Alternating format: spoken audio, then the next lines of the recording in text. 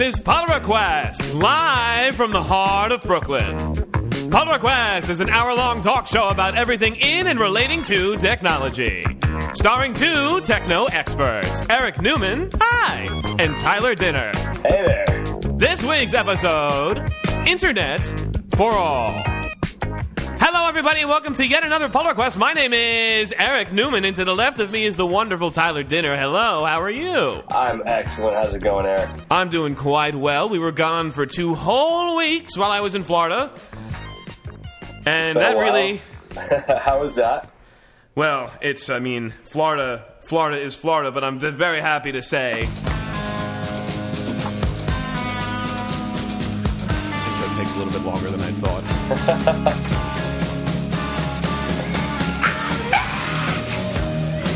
That's right, I'm back from the horrible state of Florida and all of the crazy people therein. My mother turned 60 and I had to I flew down there. I started in Fort Lauderdale, worked my way all the way up to Gainesville, and then flew out of Orlando. 10 days, 600 miles, and a lot of craziness.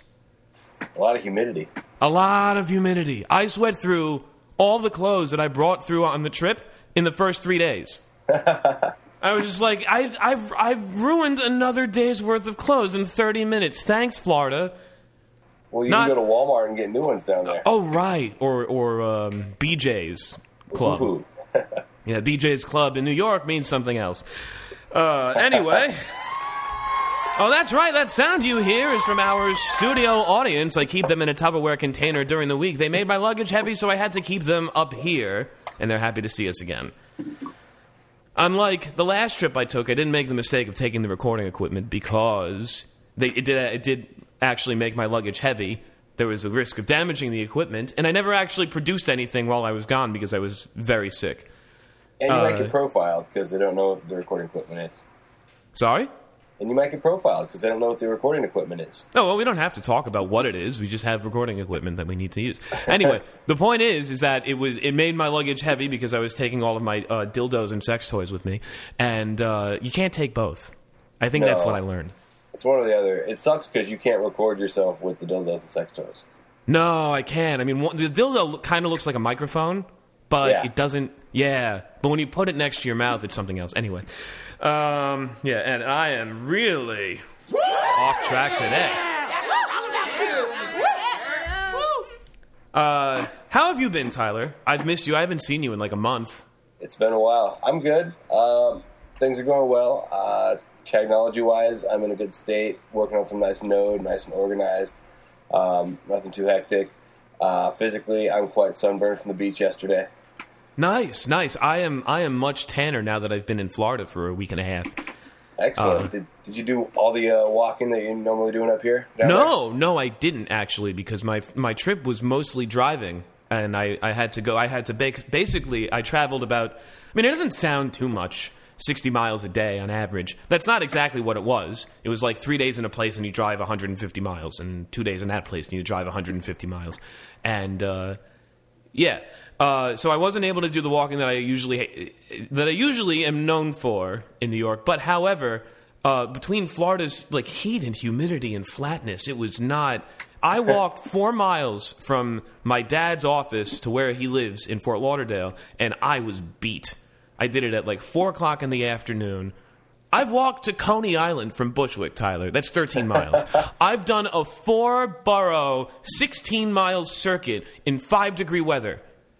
And, 3-borough, 4-bridge, 16-mile circuit in 5-degree weather. And 4 miles in peak summer in Florida killed me.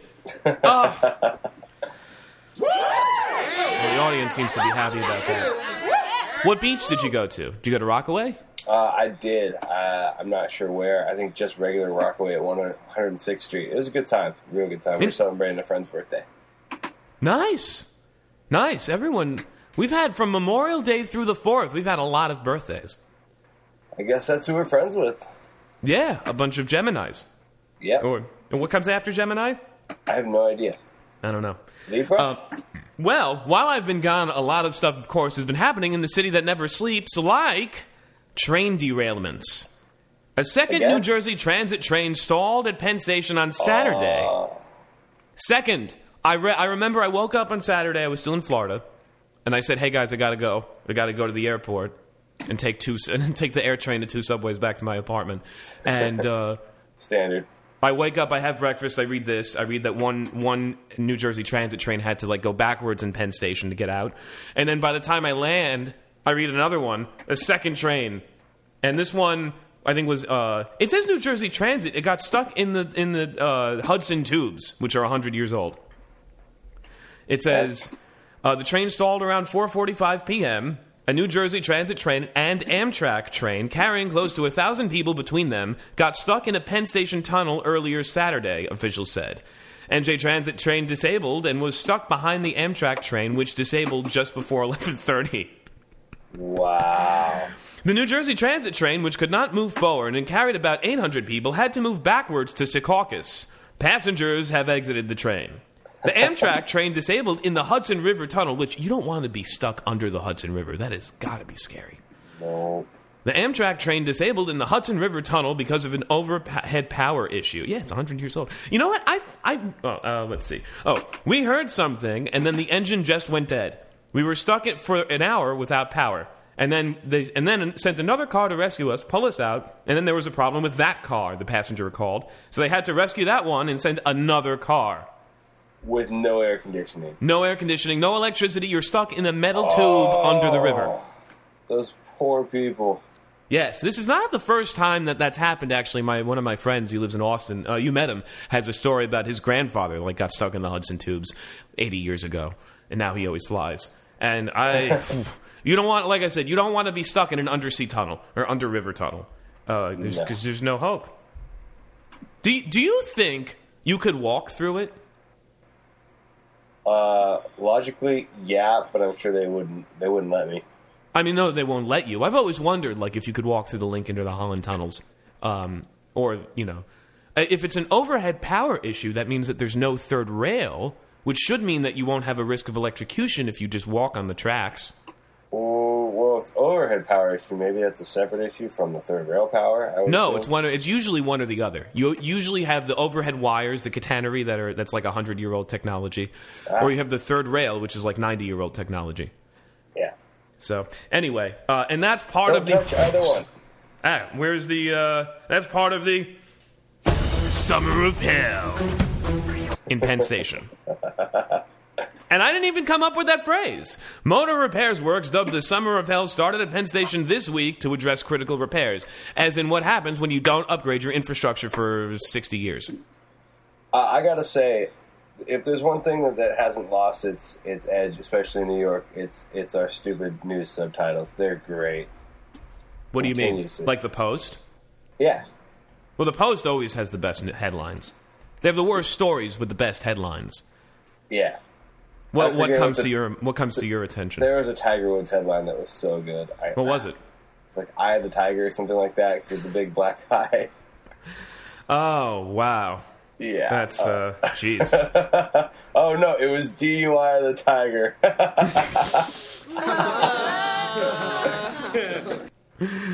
All right, well, let's get on with the show. We're about 10 minutes in, and that means it's time for our GitHub Issues of the Week.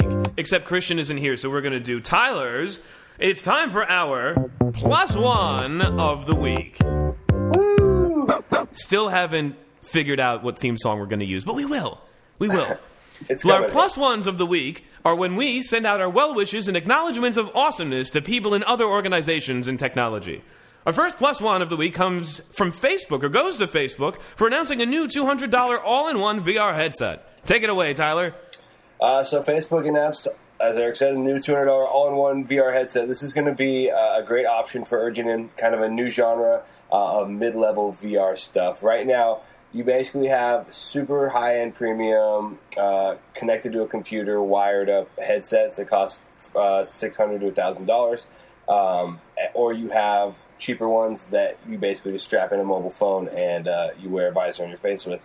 This one's going to be all-in-one, so you don't have to put a phone in it, which means that it's going to be able to have a little more power. It's not going to be able to just generate, use up your phone's battery and be limited to whatever type of phone you have. And it's totally new things. We don't really know a lot of details on what it's going to entail, whether or not it's going to get a lot of its stuff more wirelessly, or you're going to have to load onto it. No one really knows for sure, or whether it's even going to have movement tracking. But it's a very promising new venture into something that's more affordable and attainable, but a little more high-end than what we normally have right now. Very interesting. Now, this is the first thing that they've really produced since buying Oculus? Yeah, so the Oculus is still going strong, but it's one of the premium, super expensive ones. They keep and trying how much to is an drop the Oculus? price on that. They just dropped the price for the second time this year. I think it's now like $400, but you still have to buy like $300 to $500 worth of other stuff, and you have to have a computer that's at least $1,000. Oh, so this won't work with your phone? No. The Oculus is tied to your computer. So it's one of the two high-end headsets are the Oculus and the HTC Vive for the most part, and those both require a super powerful computer, and it's got to be wired onto that computer the whole time you're using it. Do you think this is where VR is peaking and it's going to go back into the cave that it did in the mid-90s? You know, because these, like 3D and VR and all of these technologies, they come out for about 5 years, they do a nice little dance, and people realize they're not viable, and they go back. I think 3D's on the decline right now. And 3D's always been a fad that's been in and out since even the 80s. And the but I remember in the mid-90s, speaking of Fort Lauderdale, in Blockbuster Golfing Games, they had a VR headset. And I used it in like 95 or 96. It was hard. I mean, it was very heavy. It was a giant, like, clunky, very big black device. Speaking of dildos. But it was very... but the software for it was... I mean, it was really, really... what do I say? Not basic, but very rudimentary. And then it went away. And now it's come back in a very big way. This might be, Facebook might actually get a consumer-level device here, but will that be the thing that really democratizes the technology that says anyone can now make VR content or anyone can at least consume it, and then the next step is to decrease the price for the production the production tools? Or is it just another device that no one's going to use, and then in 5 years you won't hear about it? So for the most part, this isn't going to be the device that makes VR more accessible. Right now, the more accessible ones are going to stay there, which are the ones where you just strap an Android phone onto your head and you're in VR. Those are always going to be the cheaper ones, but for these units, they're going to be a little more of a mix of the premium high-end ones, which offer like more gaming and whatnot. So there'll be a foray into that's a little more universal to people, but. As far as comparing the platforms and stuff, like I said, 360's been around, or 3D's been around since the 80s, and it's been an in-and-out fad kind of thing. Yeah, ever since the Money for Nothing music video. Yeah. But VR hasn't. Yeah, they had some VR stuff in the 90s, but this is the first time where VR has actually come where we have lifelike, graphics and actual movies playing on VR and stuff, which is why it's only growing, and the real deal is that most of the content creators are still just getting a grip on how to really harness its power and do the best things with it. Wow. Yeah, it's a real sign of the times. There was somebody predicted that the numbers are just astounding what they're predicting for it. It's going to be bigger than TV by 2025. After this last election, I refuse to trust polls and projections like that. So that's anyway, on the heels of that, before we get to your next plus one, I just have to mention Japan had a first VR porn festival on July 4th. It was canceled due to overcrowding.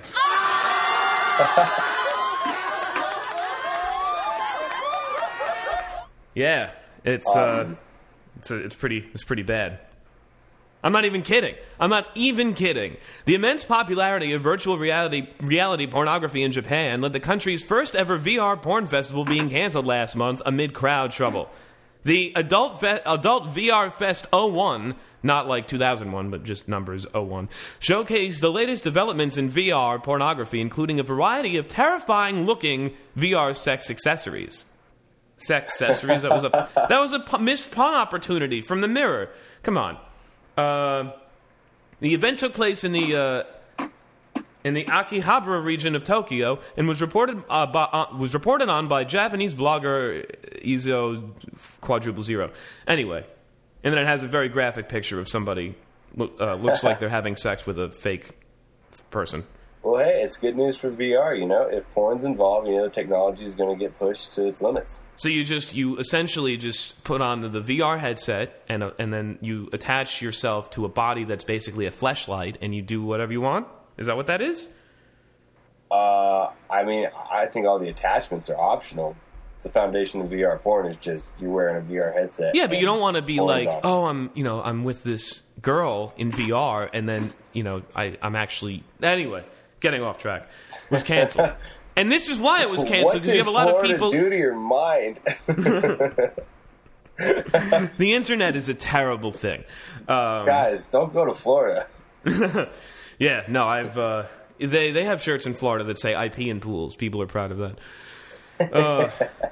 Anyway, I found out, interesting about Florida. I found out that there's so much emphasis on where you're from in Florida, and I think that's because it's a dead-end state. The only place you really go from Florida is a hole in the ground.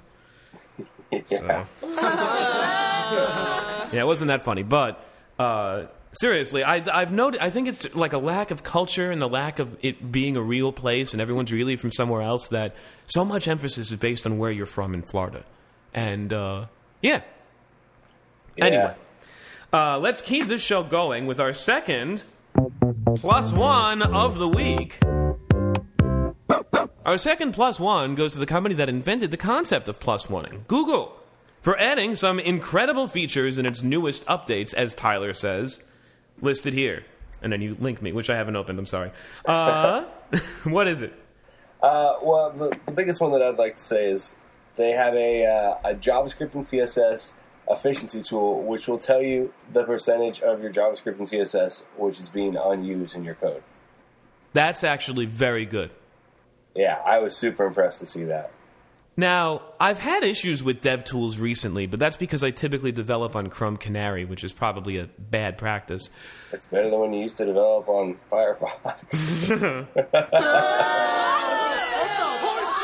Hey, Firefox is a great browser, I'll have you know. Trying to work with someone as my developer front-end partner. Hey, this is different. What's wrong with this? Why are you using Firefox? I've always said, I will continue to say, Gecko is the best renderer. It renders the best to what you type, and even with WebKit, there's some massaging that you have to do when stuff doesn't line up properly. Now, in the modern world of layout, which has only really taken hold in the last year or two with Flexbox gaining wide support, that those kind of off by one or off by two issues are very few and far between. But you should just use absolute positioning more. No. I know you hate that. No, I don't actually. There are very good uses for that type of positioning, but it's you. I don't know. Anyway, for a lot of positioning. Yeah, that's funny. Like the VR porn conference. Anyway, they're finding lots of uses. Okay, so, I was going to mention it's probably a bad idea to develop in Chrome Canary, because what I've noticed they've been doing in the last few weeks is that they've really been messing with developer tools. I don't know. This isn't the nightly build. This is beta. I don't know why they don't QA the stuff before it gets to beta and they realize, oh, wait, if you hit inspect element while the page is loading, the whole browser crashes. Huh. Why haven't they tested something like that? I understand some things may not work because I'm on a beta channel. However, something like that would have been answered in the first 30 minutes of QA if they have a QA team. Yeah. So, whatever. Anything else out of their DevTools update? Let's see. It says full page screenshots. Whoop-de-doo. We can all take screenshots. That's actually very important. And on the screen, they show you taking a screenshot of a responsive web page, which is difficult to do. It's I think I see what you mean. There's a program called Little Snitcher. No, sorry, that's a firewall. It's a Little Snapper. Hold on, Snapper. It's called Little. No, hold on. There's this program called Little Snapper, and all it does is it takes screenshots of web pages. I had to use this for my portfolio at pneumonium.com. But what happens is that it basically is an embedded WebKit, but it doesn't. It has some issues, and it's another program. Chrome just built this capability right in, which is fantastic. And if it works with the responsive view, and if hopefully when you take the screenshot, it doesn't have the MAD in the toolbars, so it actually just looks like the page, that would be immensely helpful, because I don't even think Little Snapper can do that. Yeah, I didn't realize that that's what they were talking about. From the very top to like when you scroll all the way down to the bottom. Yeah, exactly. It's very cool. Block requests sounds good. Block request URL, block request domain. That'll help my auto-like scripts on OkCupid work better. It'll help your safe space be safer. Exactly. Step over async wait. Interesting. If you're really into the brand new tools. Yes, up until now, and async and await I think are even like ES 2017. I don't even think they're ES 2016. Yeah, that's ES7. Up until now, trying to step through code like the snippet below, which we won't read on the air, was a headache. Just take our word for it, or Google's word for it. You'll be in the middle of stepping over whatever. You can step over those asynchronous wait stuff. And is what else? That's it. Oh, and a unified command menu, because again, they've decided to change the user interface. They're good at that. They're good at not keeping things consistent. They made Drive look a lot better the last few weeks. You know, they will eventually get design, but I think they're getting closer. Someday. We're not expecting that out of them, though. You know. Well, it's funny because somebody that I used to work with at Condé Nast actually works for Google, and he is a fantastic front end developer. He is really, really good, and I'm happy that he works there, not just so I can say I know someone at Google, but because hopefully he will let them have better effing design and it doesn't look like garbage.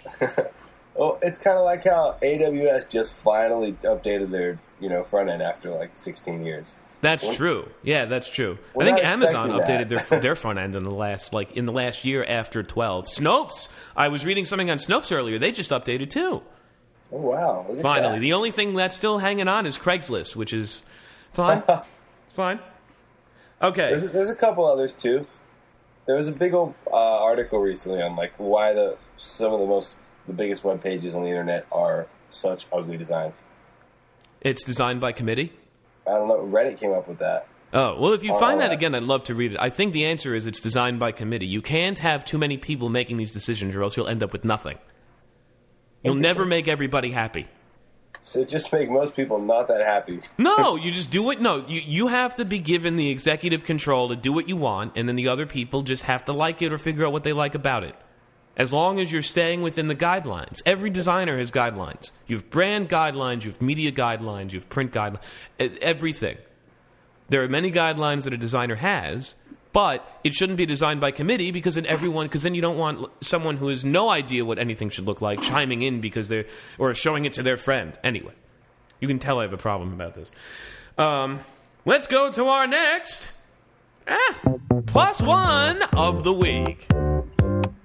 The third plus one of the week goes to the internet for coming together to support one of two versions of net neutrality. Because as we've always mentioned, there are two definitions of net neutrality that mean opposites of each other. So, this definition of net neutrality that gets the plus one is everyone I was on vacation, I didn't do anything, I'm sorry. Everyone rallying together to try to preserve the free and open internet as that era of the internet is coming to a close. I don't really think it's going to stay. It's impossible. There's too much corporate control and centralization. And that's why I wish Christian were here so he could tell me that I'm wrong. But since he's not, no one can. Well, we can only hope. Yeah, and we'll talk more about net neutrality news in a minute. And then the last plus one was to Donald Trump Jr. Why is that? This isn't a political show, Tyler. I know, that's why I say he on the note. This is supposed to be people's reprieve from politics. It doesn't matter where along the spectrum you are, you can still listen to us, as long as you like computers. Nothing happened. Okay, good. Yeah, I don't want to... okay. Well then, what's the next story? Let me see if I have that pulled up.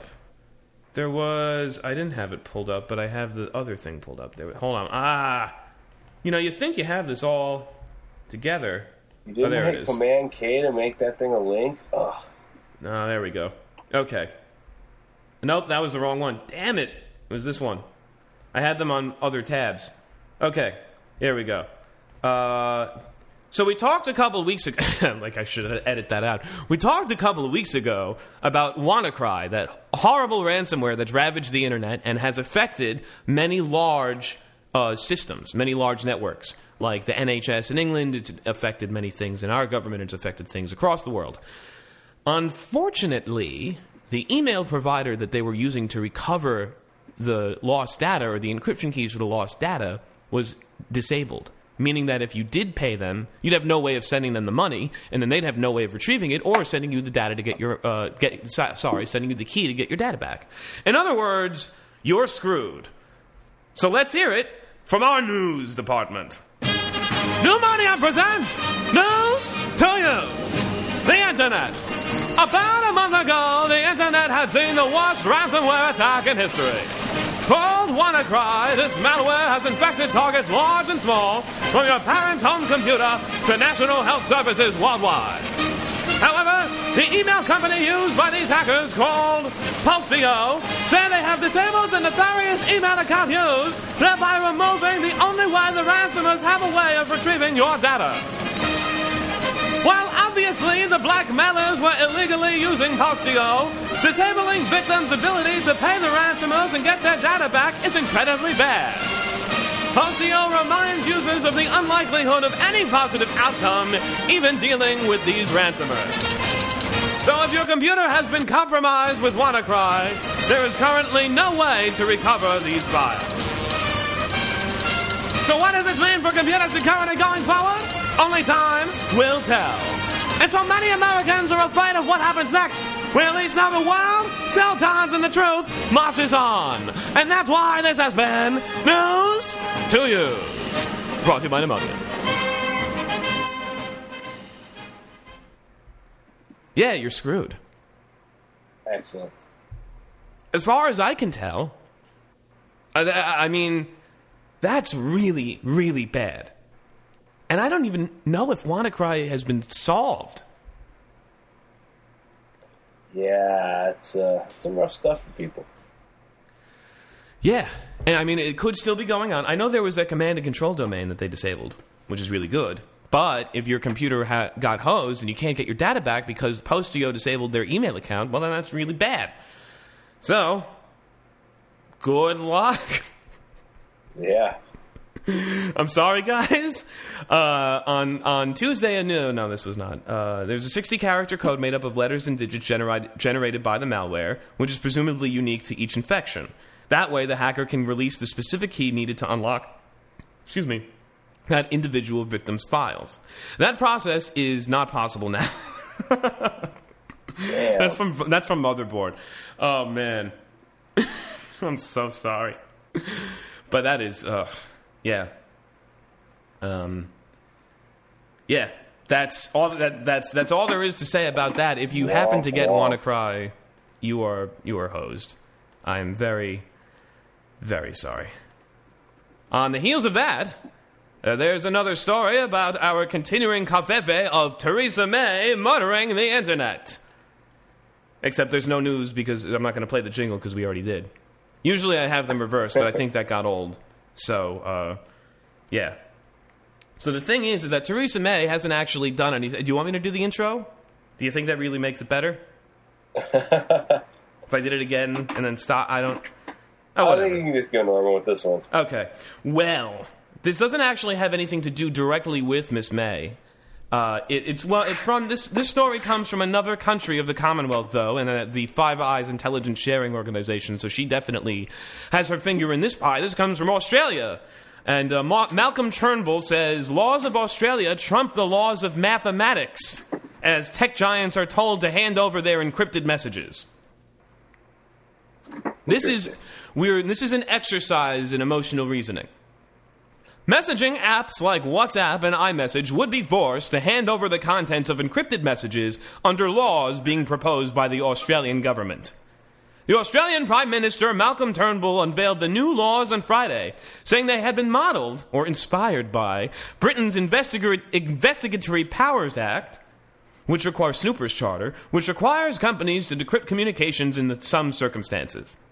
However, he generated controversy when challenged on whether it was possible to fully crack down on encryption, saying the laws of Australia overrode the laws of mathematics that govern how encryption work. Quote, not going to do the accent. Well, the laws of Australia can prevail in Australia, I can assure you of that. The laws of mathematics are very commendable, but the only law that applies in Australia is the law of Australia. I wonder if next he'll attack the laws of physics and then float away. He said when asked how the proposals would stop terrorists and criminals from moving to encryption software not controlled by major tech companies. You think? Australia's plans are the latest effort to crack down on encrypted communications. Critics say WhatsApp, which is owned by Facebook, and other apps like Telegram and iMessage give criminals a safe space to hide. Quote, and this is emotional reasoning. In emotional reasoning, just by the way, is when you don't argue with facts, you argue with emotions. You can't really argue against emotions because they're not rational. He says, I am not a cryptographer, but what we are seeking to do is secure their assistance. They have to face up to their responsibility. They can't just wash their hands of it and say it's got nothing to do with them, Turnbull said when asked how the encryption should be broken. George Brandis, the Australian Attorney General, said that the UK's spy agency, GHCQ, had told him that it was possible to break end-to-end encryption. That's good. Yeah. Last Wednesday, I met with the chief cryptographer at GCHQ, the government communication headquarters in the UK, and he assured me that this was feasible, he said. Facebook said that, quote, weakening encryption systems for law enforcement would mean weakening it for everyone. Now, it's funny that the chief cryptographer of the GCHQ is for breaking end-to-end encryption, while the former chief cryptographer at GCHQ is trying to preserve it. Ooh. Yeah, as I transition to the next article. One day I have to get like a stand or something for this computer. I think I understand why the new guy got his job. Exactly. Former GCHQ chief, quote, you can't uninvent encryption. Appearing on this morning's Today program, which is somewhere in England, Robert Hannigan described the technology as, quote, encryption, overwhelmingly a good thing, saying, quote, it keeps us all safe and secure. Following recent terror attacks, Theresa May, there she is, claimed tech firms offer terrorists a place to hide. But Hannigan said that the solution isn't to water down encryption in apps like WhatsApp. Maybe that's why he got fired. I don't advocate building in backdoors, he said. It's not a good idea to weaken security for everyone in order to tackle a minority. Instead, the police, and he's no longer quoting, instead, the police and intelligence agencies should target the phones or laptops used by the people abusing encryption, he argued. End-to-end encryption is more secure than normal encryption because the firms providing the service can't decrypt the data. Quote, you can't uninvent end-to-end encryption. You can't legislate it away. Yet, we will try. Bold. And then, so we're losing encryption, and then soon we'll stop. We'll lose our ability to have and serve our own stuff on the internet. And then we won't be allowed to tell secrets. And then, well, there's no secrets because privacy is dead. And the more we keep saying privacy is dead, and the more that we want to pry into each other's lives, the less and less privacy we have. So if we all held hands and said, you know what, I've got some information that I don't want anyone to know, and you've got some information that you don't want anyone to know, and our country was founded on the premise that if we have stuff the government doesn't need to know, then they don't get to know. Because other countries have had tyrannical governments that snoop on their populace. That's why we have the 4th and 5th Amendments. Yep. So, life, liberty, and pursuit of property was what this country was really founded on. Property meant privacy. Right, but also the fact that there's the reasonable search and seizure and the right to not incriminate yourself. The 4th and 5th Amendments prevent this type of governmental overreach. But yet, they already found a way around it. They've already found a way to kill an American citizen. Tyler, not politics. You started this one. I started this one. Okay. That's why I was saying I could go on a rant, but I really will not, because this is not a political show. Also, with your mind straight out of Florida right now, you just don't even want to go anywhere with politics. I mean, I might be coming down off of my 10-day binge on painkillers, but that's another story. Let's turn to our continuing conveve of net neutrality. Oh, I didn't know I could do that.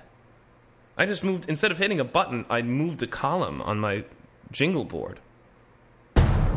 Net neutrality. I am really bad. But see, this is what happens when I take a week off. I get too jittery with the jingles, and it's not.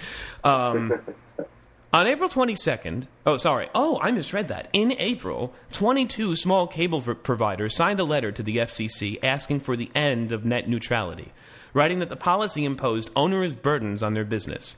FCC Chairman Ajit Pai has latched onto this. Since he was named chairman in January, he's been touting the damage that net neutrality could do to regional mom-and-pop internet providers like Verizon and Comcast, and cited this letter as proof when announcing plans to reverse net neutrality and its classification of internet providers under a legal statute known as Title II. Quote, heavy-handed regulations are especially tough on new entrants and small businesses that don't have the armies of lawyers and compliance officers that large, well-established companies do. He's not wrong. So, if we want to encourage smaller competitors to enter into the broadband marketplace or expand, we must end Title II. I don't think so. These ISPs are, by and large, quite small. They include regional cable and telephone companies, municipal broadband providers, and fixed wireless internet companies that deliver service to the home. All 8 of them that exist. Right. Then there are obviously larger ones like Sonic that has about 100,000 subscribers in California. Did you ever have Sonic when you lived in Cali? No. Okay. There's Grand County Internet Services in Colorado, about 60 miles outside of Denver. It's run by 2 people, a father and daughter team, and has just 1,000 customers. Oh, Ajit's got to love this. Quite a few of these smaller internet providers have taken issue with the FCC's net neutrality rules. This is not just because of the rules' core tenets, no blocking websites, no throttling internet speeds, no demanding payments for access, which many small providers say they support. Instead, they're concerned about being forced to spend tens of thousands of dollars proving to the FCC that they're actually following the rules. He has a point that this might be an example of bloated bureaucracy.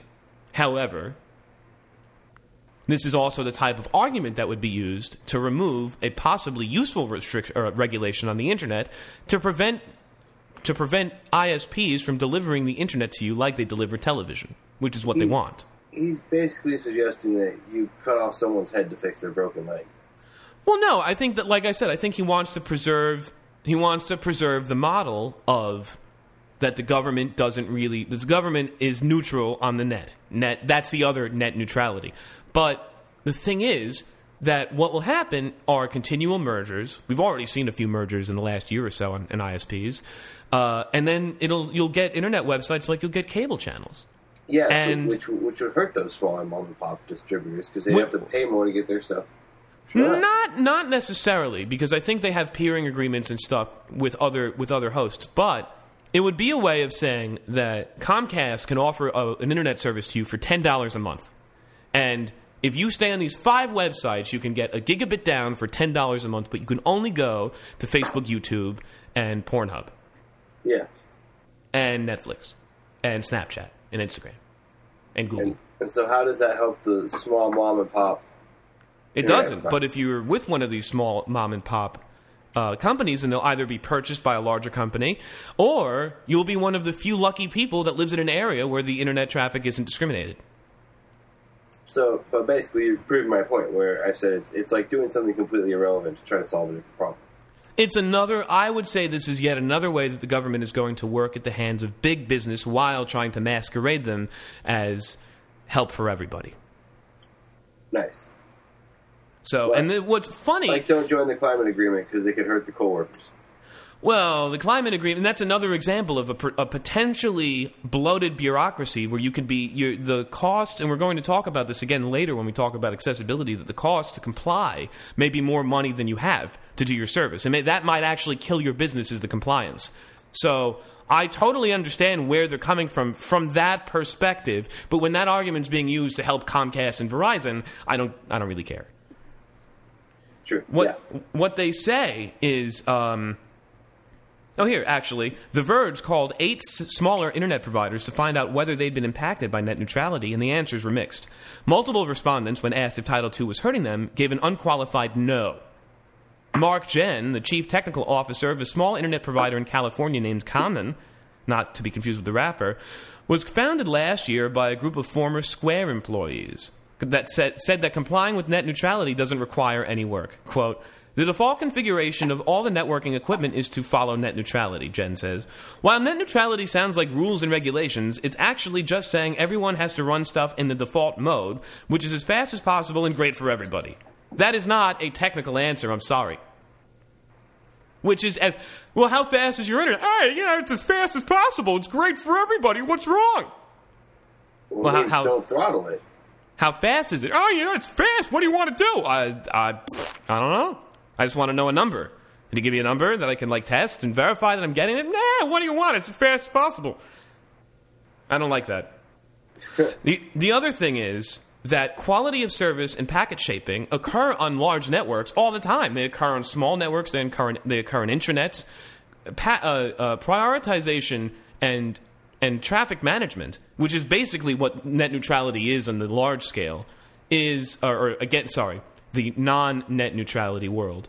On the large scale, I don't really see too much of a difference when you look at it like that. Like, if you're at a hospital and some idiot is watching Netflix, you want to prioritize that traffic lower than the instruments that you're using to talk to other instruments across your local network. So that sounds like a systems admin for your whole hospital. Well, yes, hospitals have that. Hospitals have IT people, they have servers, they have racks of servers, they have... Yeah, but that's not how your normal internet should work. But what if the hospital wanted to pay for prioritized access so they could, operate on people, get better internet access than you can at home? What? Then they should hire a tech team to make that happen in their own infrastructure. But if throttling traffic is illegal, then they can't pay for any faster internet access, can they? They can't get faster than you can get than the guy living next to them, because... Who said throttling your own private traffic of content? No, I'm saying if the hospital wanted to pay for faster access to the internet or prioritized access to the internet because they're a hospital versus a residence, can they do it? Right now they can. No, you just buy a bigger internet package. I don't know. I don't know what the answer to that is, because can you just get a faster speed? Does that faster speed actually translate into better access when you find out that these companies haven't been upgrading their infrastructure like they need to, like they should have been? I don't know. Yeah, you pay for. I'm sure they have a big old agreement. And they have to pay for more actual hard connections to the ground and stuff, more Ethernet ports, more all that stuff. I don't know. This would be a good one for Christian, but write your congressperson. Call your senator and say that you want net neutrality and you want to preserve the integrity of traffic on the internet, and you don't want the big boys getting priority and creating a new internet for them, because that's basically what's happening. So, yep. And like I said, if Comcast enters an area and they say, for $10 a month you can stay on these 5 services, and they do some analysis to find out what websites people are actually using, and they offer some very bare bones package for the most mainstream content, and they can possibly drive out the mom and pop industries with an extremely low entry level starter package. I don't know. Certainly. It'll be very interesting, but I don't see the Title II restrictions staying. I don't see the government regulation that you shouldn't discriminate on traffic staying. Just because of my pessimism with how politics have gone so far. I totally understand your sentiment, and we can only hope and stay positive. Yeah. Okay, now let's move into the main topic for our show today. It's...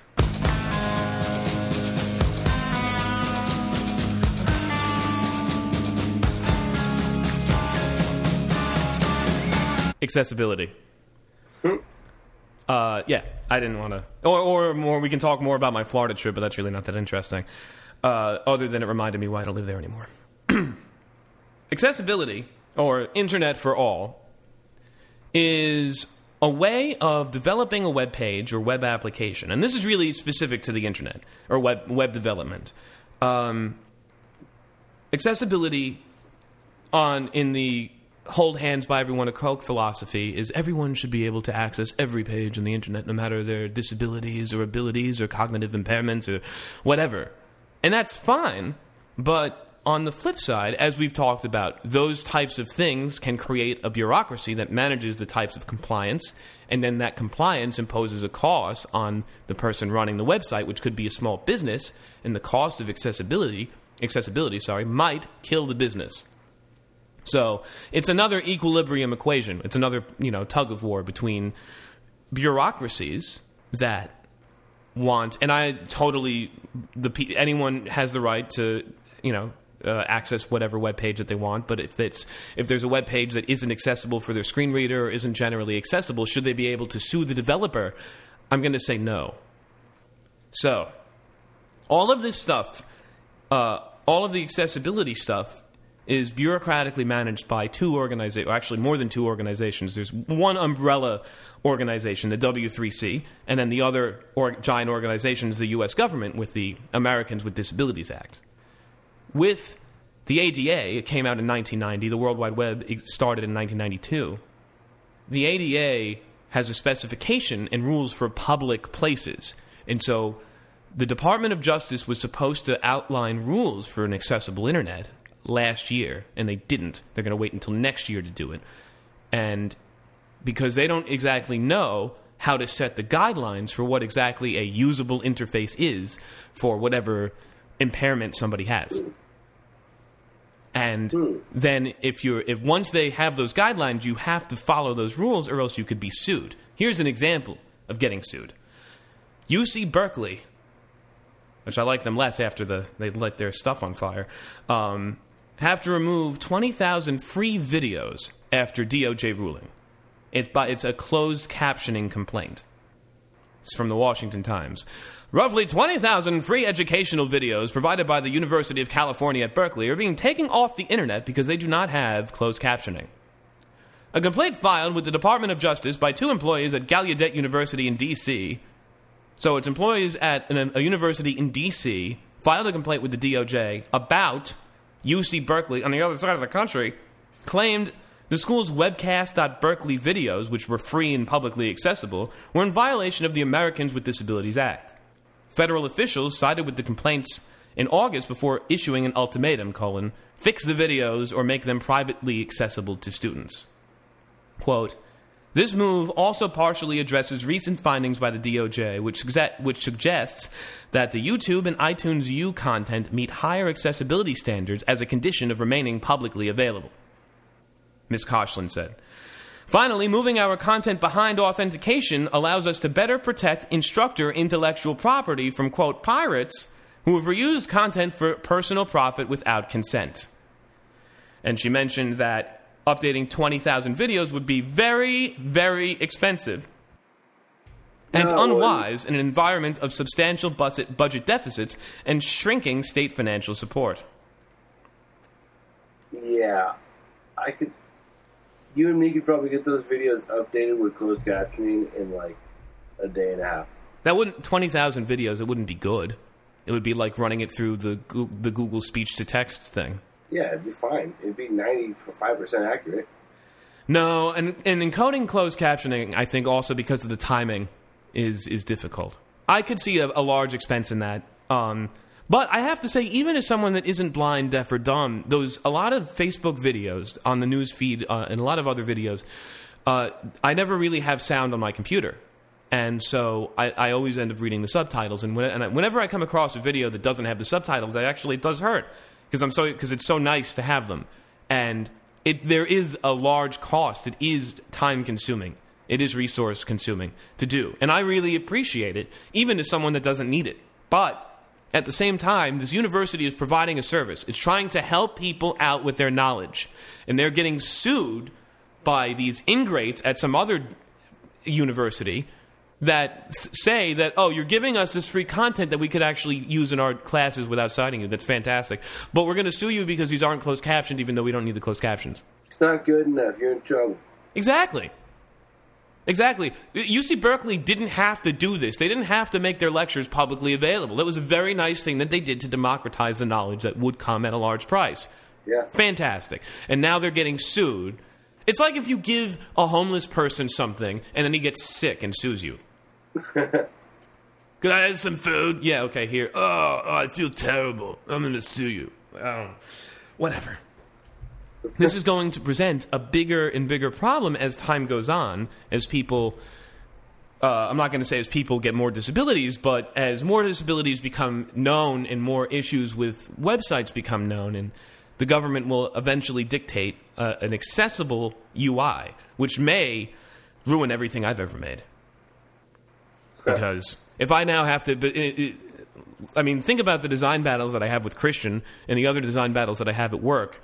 Now if I also have to be compliant with and trying to make an innovative user interface, and then combine that with the government's probably horrible boilerplate design for an accessible website that everyone's going to have to adhere to for the first few years, it's going to be a mess. It's going to be a mess. So I want to talk quickly about the ADA and quickly about how it relates to the internet, as I'm losing my energy because it's 11:30. Yeah, I'm getting there too. Yeah. Let's speed this up. By way of background, that was a good article. By way of background, awesome. The ADA requires that places of public accommodation be accessible to the disabled. Most businesses, that's ironic, I can't talk while saying to the disabled. Most businesses operating from some form or physical facility open to the public understand their obligations to make those physical facilities possible. That's also, by the way, why they've closed a few subway exits, is because if they had more, there's some regulation that if they had certain stations, if they had all the exits open, they'd have to be ADA compliant, which would cost too much money, so they're just leaving them closed. Huh. And all the new stations are ADA compliant. That's part of the reason why they take so long and they cost so much. Public accommodations are generally businesses that are open to the public and fall into one of 12 categories listed in the ADA, such as, and it goes to list, retail stores, restaurants, hotels, theaters, doctors' offices, pharmacies, museums, libraries, parks, private schools, and daycare centers. Disabled persons can sue under the ADA alleging that they were denied full and equal access to the goods and services at a place of public accommodation. The DOJ can file suit for alleged ADA violations. There is a set of very specific, largely objective criteria for accessibility of physical locations. Physical. However, in 2006, private litigants in the DOJ began filing or threatening to file legal action based on allegedly inaccessible websites, and eventually also including mobile applications. This law is unsettled on whether websites and mobile apps are places of public accommodation under the ADA. Some courts have held that they are, others have ruled otherwise. Only time will tell. Sorry? Only time will tell. Yeah. Even if a website is a public place of public accommodation, the standard for what is accessible under the ADA is also unsettled. There's no current law or regulation defining what is required. There are voluntary guidelines developed by the W3C, which we'll talk about in a minute. And the most recent version is in the Web Content Accessibility Guidelines, WCAG 2.0. But even within WCAG 2, there are degrees of accessibility, A, AA, and AAA. No B minuses. Well, the ironic part about this whole process is that basically the people with the worst accessible websites are the government. Yeah, isn't that ironic? So they're going to be the ones screwing up, and they're going to make all these rules, and it's like, damn, all our websites have to be changed now. Well, that's good. The government... I think if you want to make some government money, this might be a great way to do it. And they used to say the government doesn't pay well, but you have great benefits. Now, just suck out all the money that you can. Think about those IT people that were working for the DNC. They were way overpaid for what they did. Oh, yeah. So, okay. At the most basic level, an accessible website would have these and other accessible elements. It provides text alternatives for any non-text content. It provides alternatives for time-based media. It includes content that can be presented in different ways without losing information or structure. It is easy to see and hear, including separating foreground from background. Good luck. That means high contrast, by the way. That means everything has to be high contrast. Permits all functionality from a keyboard if needed as opposed to a cursor. Permits sufficient time to read and use content. Is not designated in a way that is known to cause seizures like strobe bike lights. It includes a way for users to help navigate, find content, and determine where they are. includes text content that is readable and understandable, operates and appears in predictable ways, helps users avoid and correct mistakes, and is compatible with current and future user agents, including assistive web technologies.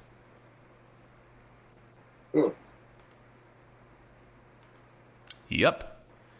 So I remember I was a web developer for my college, and I actually walked by the University of Central Florida while I was visiting Orlando, and I was a web developer for them my senior year in college, and we had to make all of our websites ADA accessible. And now all of the text, all of the images had to have some ARIA attribute. We'll talk about that in a second. And we had to really, and there were some limitations on what we can do because of accessibility. And because it was it was a state-run organization, we had to follow those rules. I was still able to make a cool website, but I feel like that was a very microcosmic example. That's not something that's coming down from the federal government that everyone has to comply with. So I think when it's implemented on a national scale, it'll be much more arduous. But sure. Here's an article from The Guardian called "The High Cost of Digital Discrimination: Why Companies Should Care About Web Accessibility." Every few months, a new lawsuit involving internet accessibility pops up. And this is from 2015. In November 2015, a legally blind man sued the National Basketball Association. I guess because it's British, they can't say NBA, I don't know. Claiming its website did not accommodate the visually impaired. How are they going to watch a basketball game? Whatever. Yeah. Now there's commentators. Over the summer, my dad used to listen to football games on the radio, and I have no idea how he figured that out, but he did. He'd love to listen to football games. They have no idea how he could pay attention. I remember that. Over the summer, a cruise operator at Carnival Corp agreed to pay $405,000 in damages and penalties in a settlement with the U.S. Department of Justice over a variety of accessibility issues, including ones with its website and apps, not Carnival Cruises or the Carnival Cruise Lines. A 2011 survey by the Pew Research Center found that 2%, or 4.7 million American adults, said they saw 2% doesn't sound like a lot, but when you say the number, it does, said they suffered from a disability or illness that made it difficult to impossible for them to use the internet, like they're a Democrat. Oh. Not politics. I'm a Democrat. I had to register. Anyway, for a growing number of companies, that inaccessibility comes at a cost. The U.S. DOJ, siding with the ADA, has sued and negotiated millions of dollars in settlements with big brands such as Target, Disney, and Netflix for not designing their websites to accommodate the browsing needs of disabled customers. But while they've launched these suits, they've yet to come out with actual real guidelines for all of us to file. They just want you to make a mistake, and then once you make a mistake, we'll sue you. It's all subjective right now. Yeah, so, I guess when the DOJ sues someone like Disney, that's kind of analogous to when the EU sues Google. The government just needs money. They found a way to get some. Yeah, let's get some of that internet money. Yeah, exactly. Let's move on to web accessibility. Now, this comes from the Web Content Accessibility Guidelines, version 2. Well, actually, before we go to that, let's talk about the Web Accessibility Initiative. That's the WA. There's a lot. This is an acronym soup episode. It's the WAI, which is part of W3C, the World Wide Web Consortium. Tim Berners-Lee.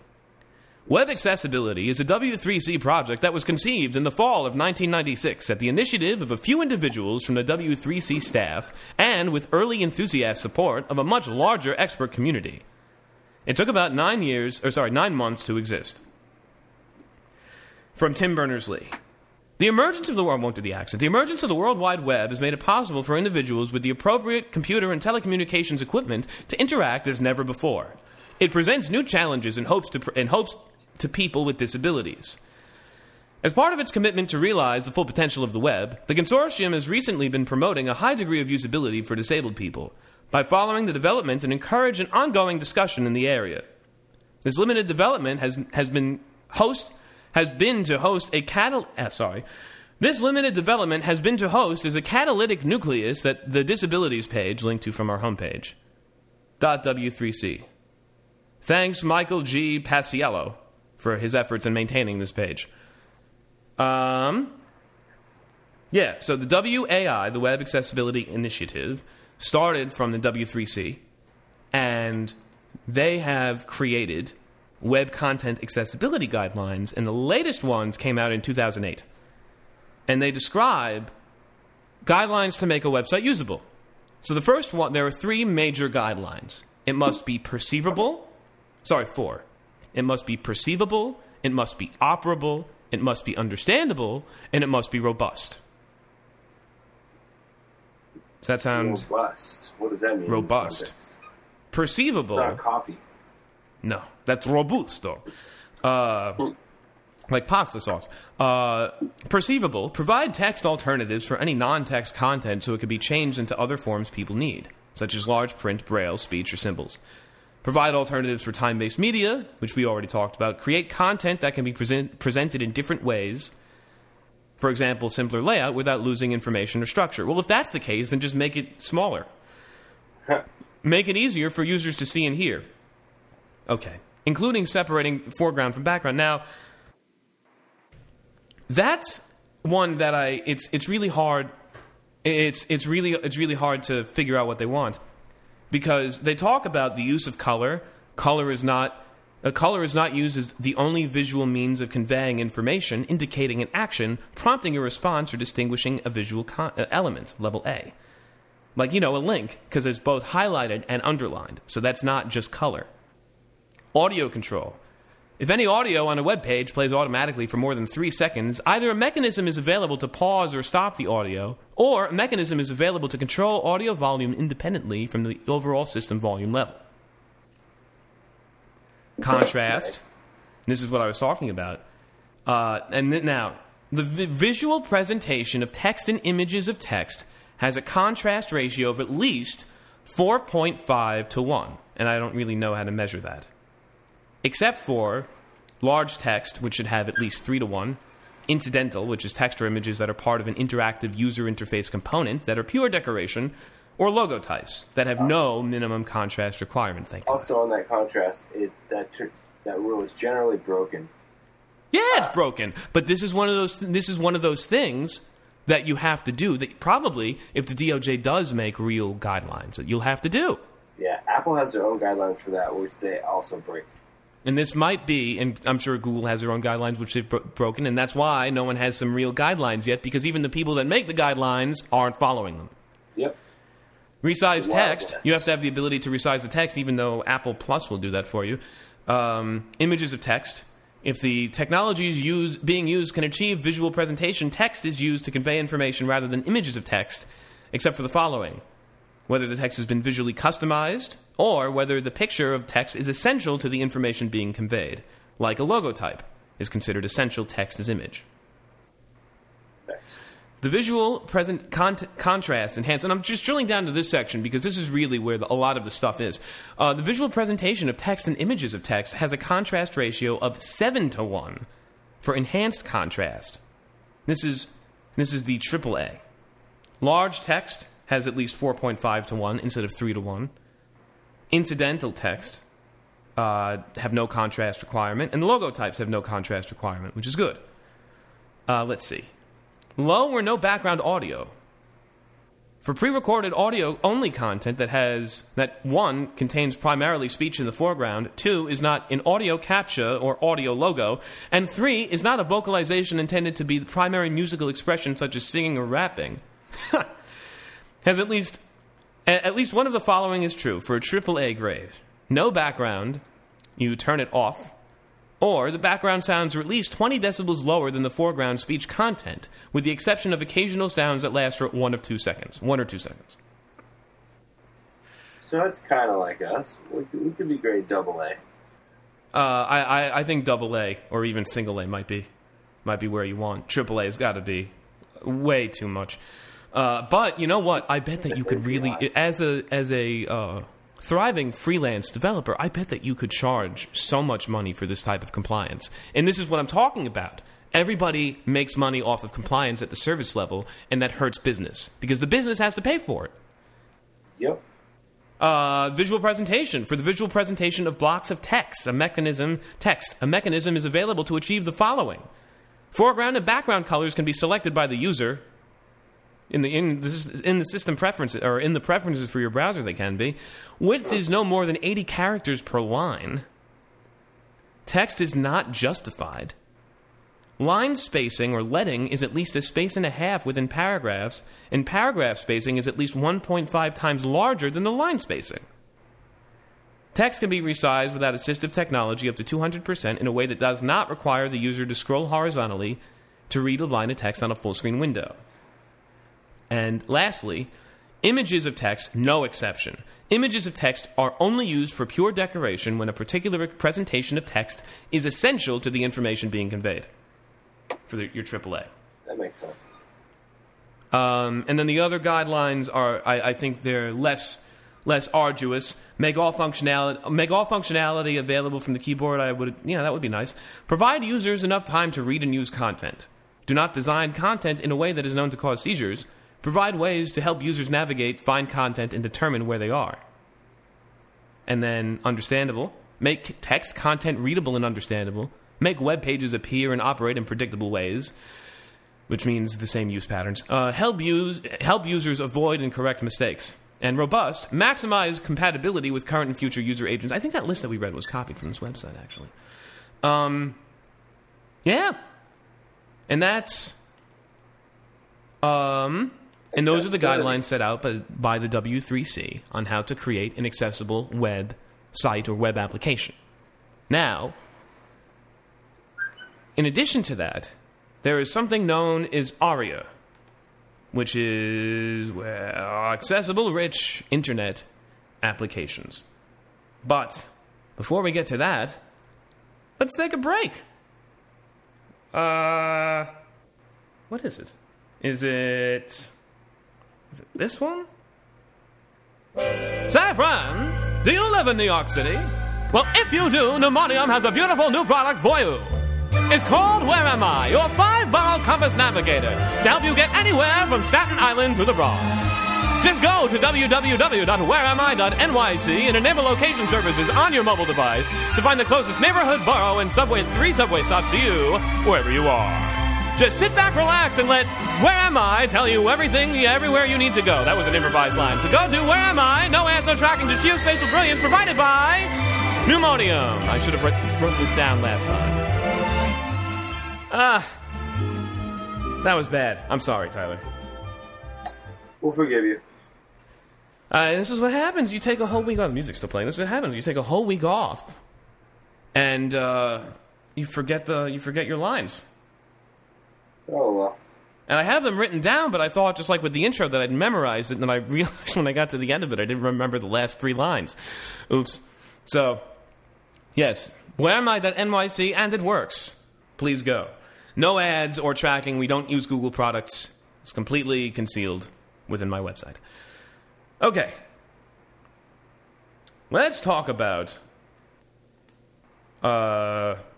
What was it? Accessible, rich internet applications known as ARIA, which are basically just HTML attributes, which we'll get to. HTML5 introduced a number of semantic elements to define common page features, nav, footer, etc. But before these were available, developers would simply use divs with IDs or classes. But these were problematic, as there was no easy way to find a specific page feature such as the main navigation programmatically. The initial solution was to add one or more hidden links to the top of the page to link to the navigation or wherever else. For example, then it goes href equals #hidden, class equals hidden, skip to navigation. This is still not very precise and can only be used when the screen reader is reading the top of the page. As another example, apps started to feature complex controls like date pickers for choosing dates and sliders for choosing values. As an example, HTML5 provides special input types to render such controls, like input type equals date or input type equals range. These are not very well supported across browsers, and it is also quite difficult to style them, making them not very useful for integrating with website designs.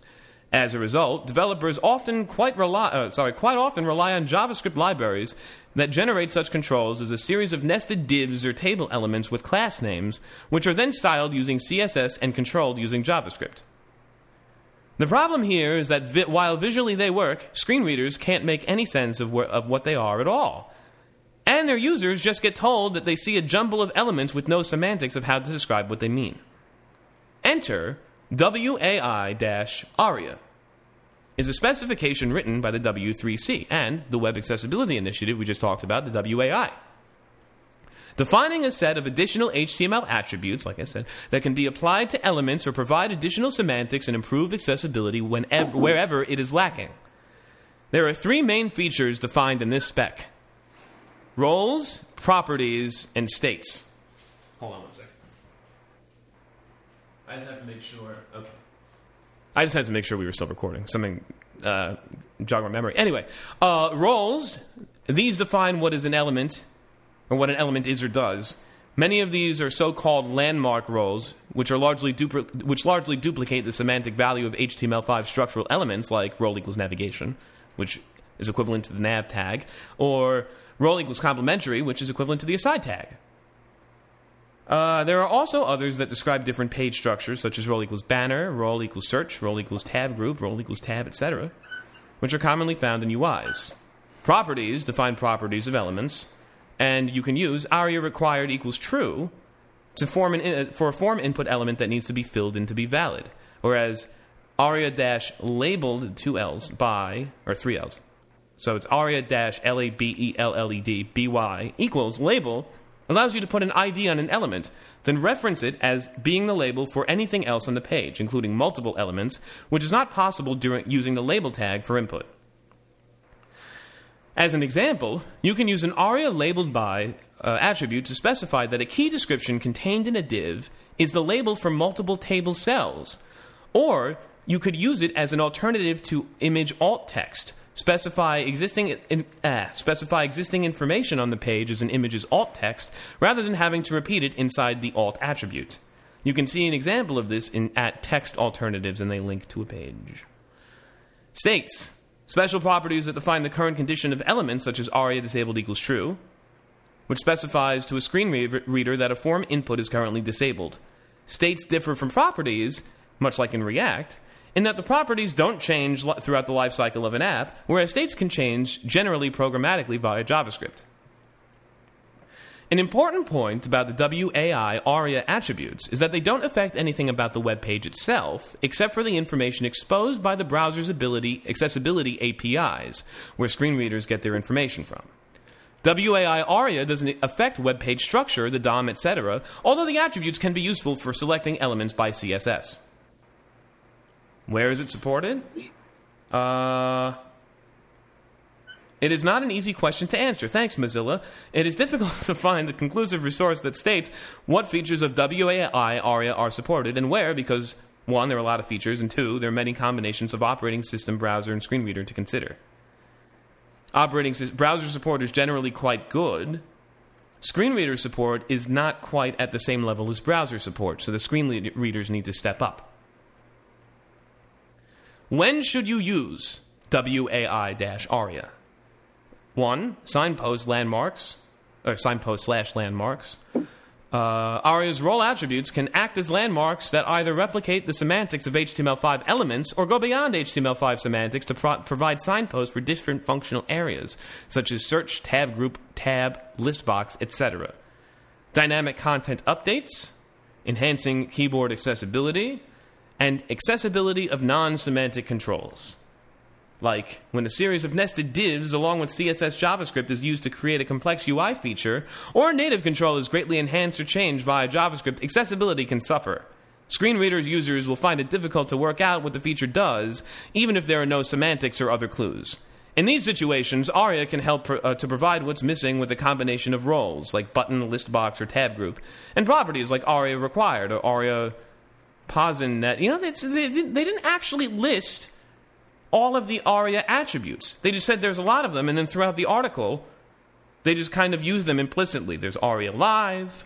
I think we're fine with that. ARIA POSINet.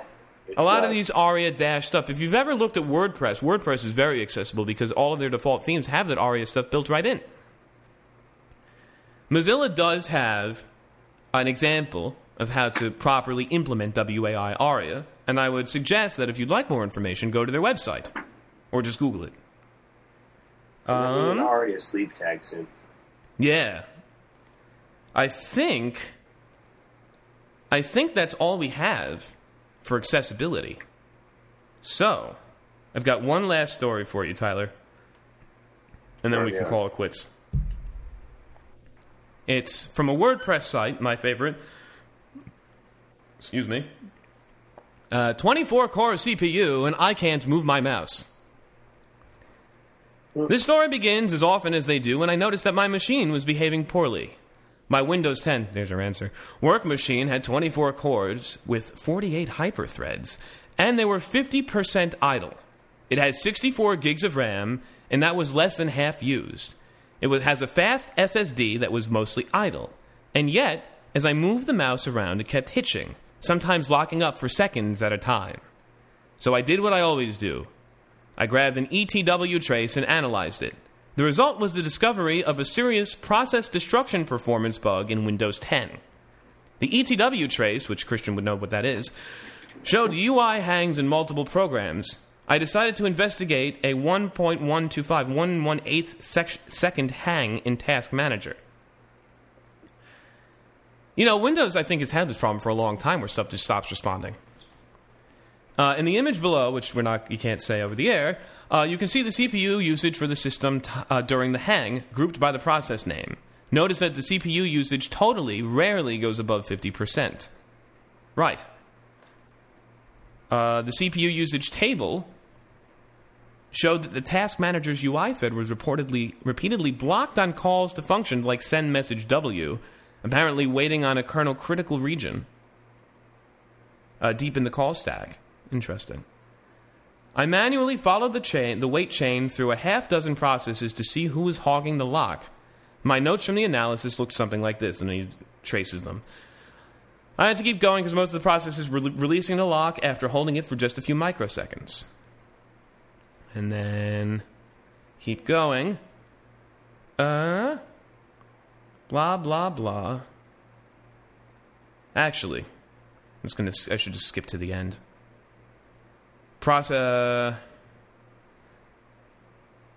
Let's see. I'm really sorry. Anytime you have a lock that is held more than 95% of the time by one function, you are in a very bad place.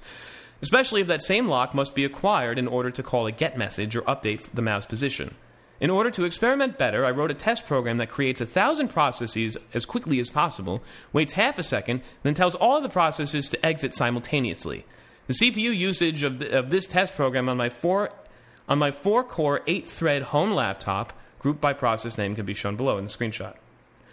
Well, what do you know? Process creation is CPU bound, as it should be. Process shutdown, however, is CPU bound at the beginning and at the end, but there is a long period in the middle, about a second, where it is serialized, using just one of the 8 hyperthreads on the system, as 1,000 processes fight over a single lock inside of the NT GDI closed process. This is a serious problem. This period represents a time when programs will hang and mouse movements will hitch, and sometimes the serialized period takes several seconds longer. I've noticed this problem seems to be worse when my computer has been running for a while, so I rebooted and ran the test as soon as my laptop has settled down. The process shutdown serialization is indeed less severe, but the issue is still clearly present on the freshly rebooted machine.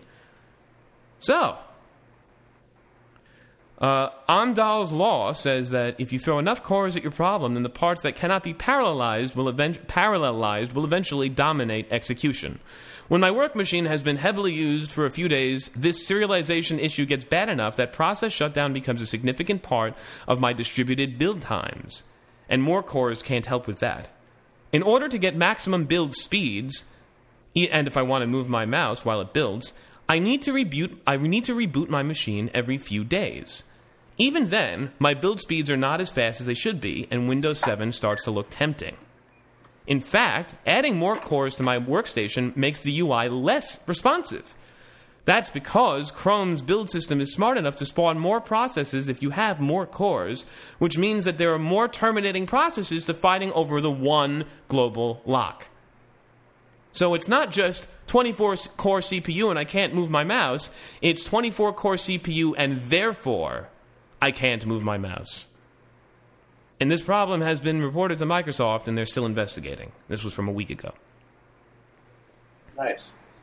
So they found a very interesting problem in Windows, which is that Windows is Windows, and it will continue to disappoint you no matter what. So, on that nice note, it's time to end. So, Tyler, do you approve of this week's pull request? Looks good to me. Well, fantastic, and I hope that Christian likes it, because I'm going to hit merge, and we'll see you all next week, right here on Pull Request. This has been a Pneumonium production. The views and opinions expressed on Pull Request do not necessarily reflect those of Pneumonium LLC or its subsidiaries. This week's theme music provided by Wolfpack. Visit them at vulfpeck.com.